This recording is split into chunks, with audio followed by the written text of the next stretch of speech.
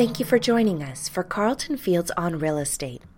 Today, we're going to talk about the commercial real estate market, in particular, the hospitality industry. We had a great response to our first podcast on the hospitality industry, and we thought it made sense to do a 3-part series on the specific issues facing participants in the hospitality industry. Joining us again to discuss the business of the hospitality and commercial real estate business are Dan Weedy and David Adams. Dan counsels clients on a wide range of hospitality-related issues, including various mixed-use and joint venture projects. Dan has extensive experience in representing hotel brands, owners, developers, lenders, and managers in all aspects of hotel ownership, management, and financing.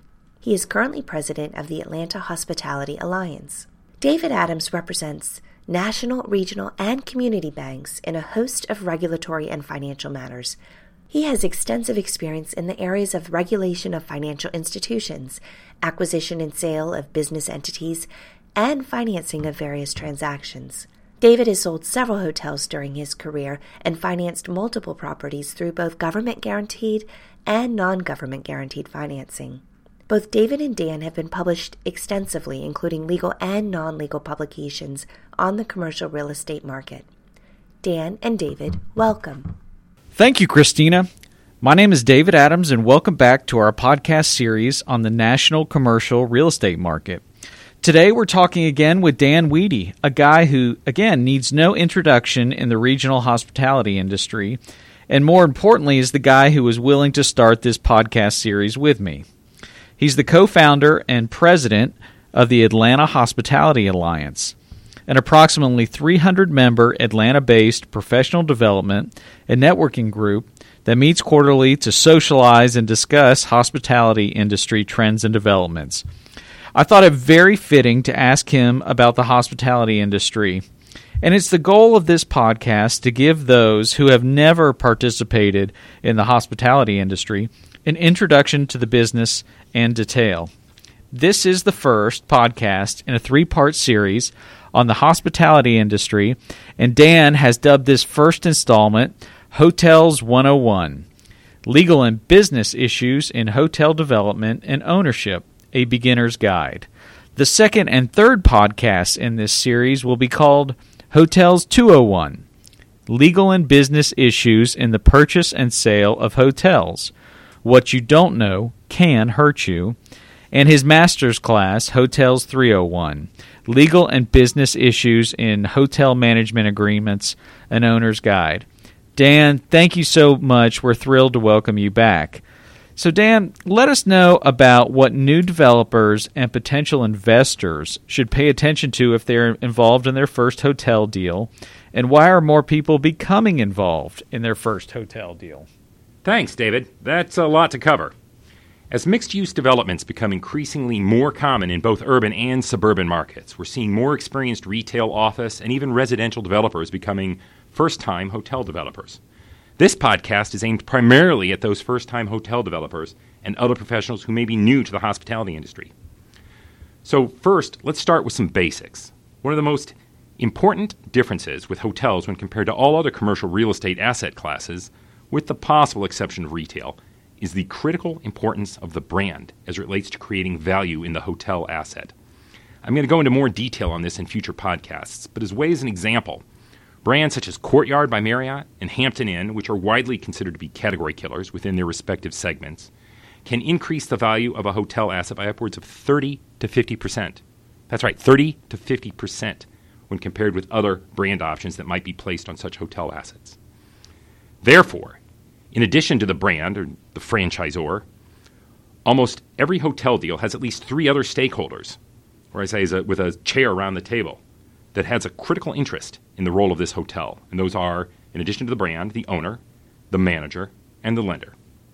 Each of these parties has unique perspectives based on their respective interests, and each party has certain contractual rights and obligations to the other parties. But the main documents that govern the operation of the hotel are the franchise agreement and the management agreement. For larger hotels, the management agreement and the franchise agreement are sometimes combined into a single document, which we sometimes will call a branded management agreement. These are critical documents, and the negotiations over the fees, including incentive fees, the operating authority, operating standards, The budget approval process, early termination rights, liquidated damages are all extremely and highly negotiated. If you take nothing else away from this podcast, please remember this.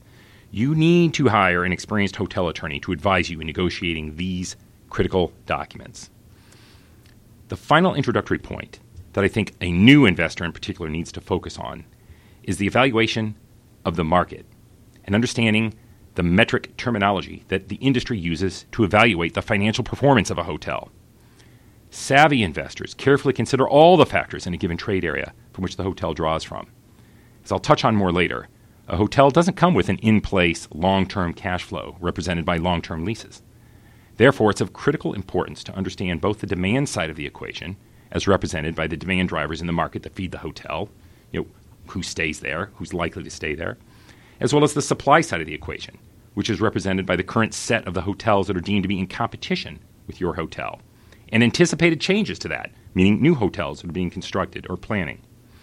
To really understand the health of the hotel market in a given trade area, investors need to look at the historic performance of the competitive set of hotels as measured by what we call the average daily rate, or ADR, the occupancy, and the RevPAR, or what we call the revenue per available room, which is in fact, the all-important metric used in the hotel industry and represents the occupancy of the hotel for a given period of time multiplied by the hotel's average daily rate for that same period of time. Think of it as the stock price. Fortunately for hotel investors, there's a very powerful tool that provides this information on the subject market and the subject set of competitive hotels. It's known as the STAR Report from STR Global. An entire podcast can be devoted to the importance of the STAR Report, but I just don't have time to go into it right now, except to say that all potential developers and investors should obtain and carefully analyze the STAR Report to understand the health of the given hotel market. Dan, hotels are both a real estate asset as well as an operating business, and of course that makes them fundamentally different from many other real estate classes. So can you tell us a little bit about how this is and what that actually means? Of course, David. In a traditional real estate investment, the owner buys the real property, and then he'll create long-term in-place income stream via signing long-term leases. These owners will frequently hire a management company, primarily to collect the rent, to track and to pay expenses, to prepare budgets, to schedule maintenance, etc. These management responsibilities can usually be handled with a minimal on-site staff. Hotel deals are different. When we say that they're an operating business, we mean that in order to function, a hotel must employ dozens of employees to do everything from cleaning the rooms, serving meals, managing the hotel, checking in guests, marketing the hotel, and performing all the related HR duties related to employing so many people. Since a hotel leases up nightly, as we like to say, a hotel really obtains its revenue from the operations as opposed to its real estate. Properly managing a retail or office or multifamily property and properly managing a hotel are both challenging endeavors, but they're very different and require very different skill sets and experience levels. New hotel owners who don't understand how different owning a hotel is from other real estate classes is likely to make mistakes that's going to cost them money. The hospitality industry is ruthlessly competitive, and what you don't know always ends up hurting you.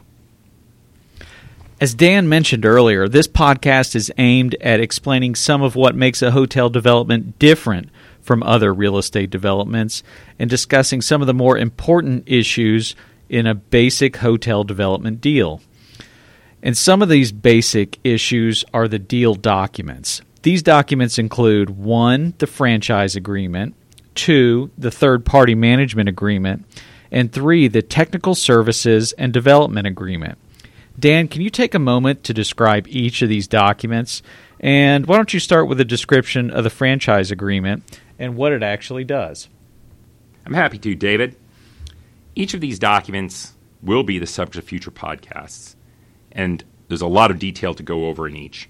But the franchise agreement is simply the license agreement between the owner and the brand that sets forth the rights and obligations of the owner to operate the hotel under the brand, or the flag, as it's sometimes referred to. Franchise agreements are drafted by the brand, and they're fairly one-sided, and most brands are extremely resistant to making any substantive revisions to those national forms. Nevertheless, owners are usually very happy to sign these agreements since, as I mentioned above, by some estimates, the right flag can add upwards of 30 to 50% to the value of a hotel when compared to other brand options.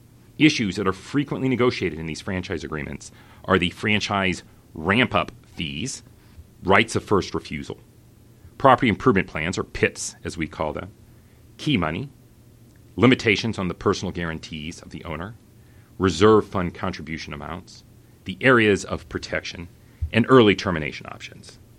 Dan, you've also mentioned a third-party management agreement. Can you take a little time to tell us actually what that agreement is and what it does? Of course. A third-party management agreement is the operating agreement between the owner and its unaffiliated third-party manager. A third-party management agreement is different from what we sometimes refer to as a branded management agreement. In a branded management agreement, the flag manages the hotel and licenses the brand to the owner. In most cases, where there's a third-party management agreement, there will also be a need for a franchise agreement to be in place. Issues that are frequently negotiated in third-party management agreements are the length of the term, the fees, gross operating profit guarantees, finding the manager's duties and limitations to its duties, early termination options, liquidated damages, performance tests giving rise to early termination, budget approval processes, operating standards, employment matters such as who the actual employer is. It can be the owner or it can be the manager.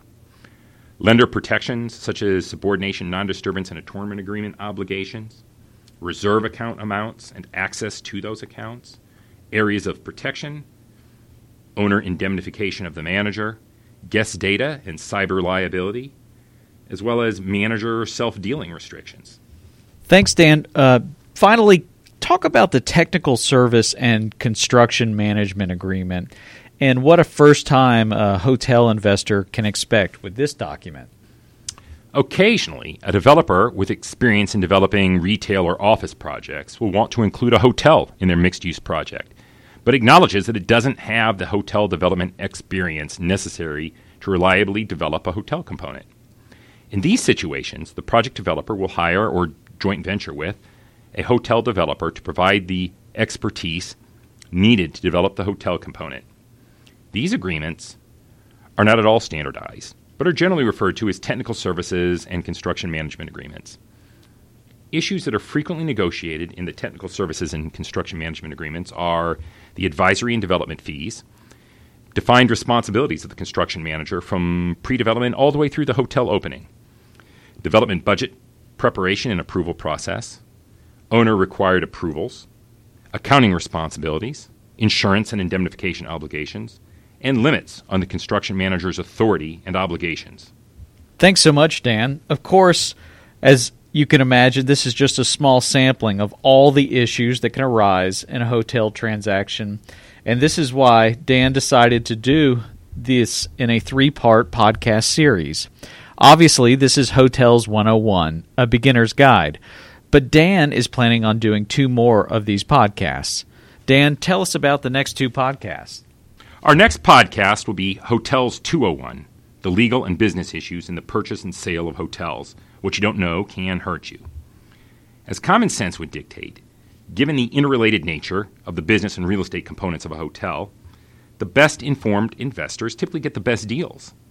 This podcast will explore the legal rights an investor needs in order to evaluate a hotel as a possible investment, including the due diligence process, documentation, and closing considerations. Then, our final podcast in this series is going to be called Hotels 301, Legal and Business Issues in Hotel Management Agreements, an Owner's Guide. As we just briefly discussed in this podcast, hotel management agreements set forth the basic relationship between the owner and the operator of the hotel. These documents have terms anywhere between 3 and 50 years, so there's obviously a lot at stake in getting these documents right. Because hotel managers are responsible for a hotel's day-to-day operations, including employee relations, marketing, advertising, maintenance, and capital expenditures, the negotiations regarding the rights and obligations of the owner and the manager in connection with the hotel manager's duties is critical. And the provisions of a hotel management agreement can result in the success or failure of a hotel venture. This podcast will try to demystify how these complex documents work and explain the competing interests of the owner and the manager and the franchisor and the lender in these documents. We hope you'll join us. Dan, thanks again for sharing your knowledge and producing this series. We hope that all of you will tune in for the next 2 podcasts in this series. You've been listening to Carlton Fields podcast series with Dan Weedy and David Adams. To learn more about our commercial real estate and finance group, visit carltonfields.com/real estate.